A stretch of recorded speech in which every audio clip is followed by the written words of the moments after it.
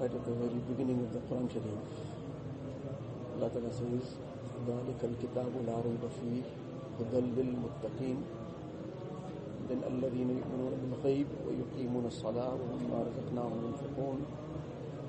Then further Allah Ta'ala says, وَالَّذِينَ يُؤْمِنُونَ بِمَا أُنزِلَ إِلَيْكَ وَمَا أُنزِلَ مِنْ قَبْلِكَ وَبِالْآخِرَةِ هُمْ يُوقِنُونَ. On this يُوقِنُونَ, then أُولَٰئِكَ عَلَىٰ هُدًى مِّن رَبِّهِمْ وَأُولَٰئِكَ هُمُ الْمُفْلِحُونَ. This whole list of qualities Allah Ta'ala speaks about the believers, but it all gets summed up in this yuqinun. They have complete yaqeen in the akhirat. This is why they then now conduct themselves according to the dictates of this iman. This yaqeen is the aspect that will drive a person.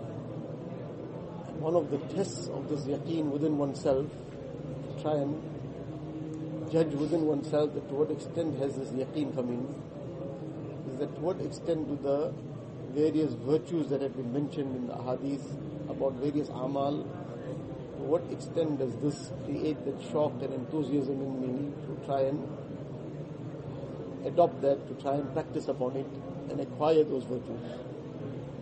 One is one child is saying to us that if you do this for me, then I will give you this. I'm promising something. One child is promising something, I'll give you something.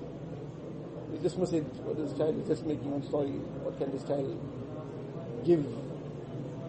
But if some elder, some senior, one's parent or somebody else is making the promise, and it's something that he finds very reasonable or very lucrative, so now it'll drive him, because now he's expecting that reward and he has that full hope that the person making the promise, there won't be a break of the promise, there won't be a breach of the promise. And he is capable of doing it also.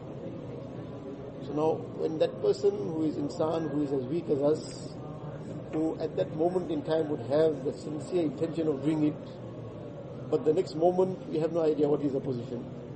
He is capable of doing it now, he is sincerely wanting to do it, but the next moment he might not be able to do it. But yet we have that full hope that, well, it will come. And because it will come sometimes, it will come end of that month, then the person is ready to slog that whole month for that, what has been promised.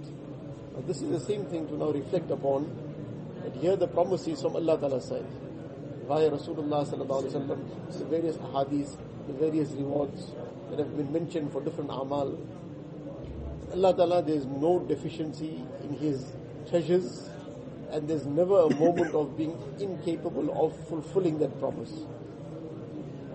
Now the thing is that after all this, to what extent are we driven by that reward, by that motivation that Allah Ta'ala has given us?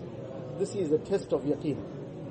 Obviously, nobody can try and do everything at the same time, but there are certain very basic things, simple things, and does that reward motivate us? So the issue is to bring in this yaqeen, keep developing this yaqeen, ponder over the reality of akhirat, ponder over the reality of all the bounties Allah Ta'ala has blessed us with, who's created all this heaven and earth. That being is also promising us this reward. And sometimes Shaitan says, is this all really something, is it a reality?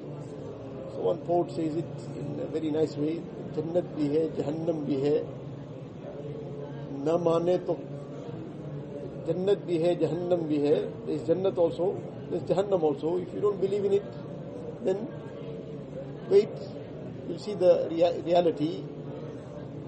Na mane to mar ke dekh. If you don't want to believe in it, the day will come when a person has to leave this world, then he'll see the reality for himself. But by then it's too late to now do what he should have done. So this yaqeen is something to develop within ourselves and take the full benefit of those rewards that Allah Ta'ala has promised. And to the extent we will do that now, we will find the benefit for ourselves in dunya also and akhirat as well.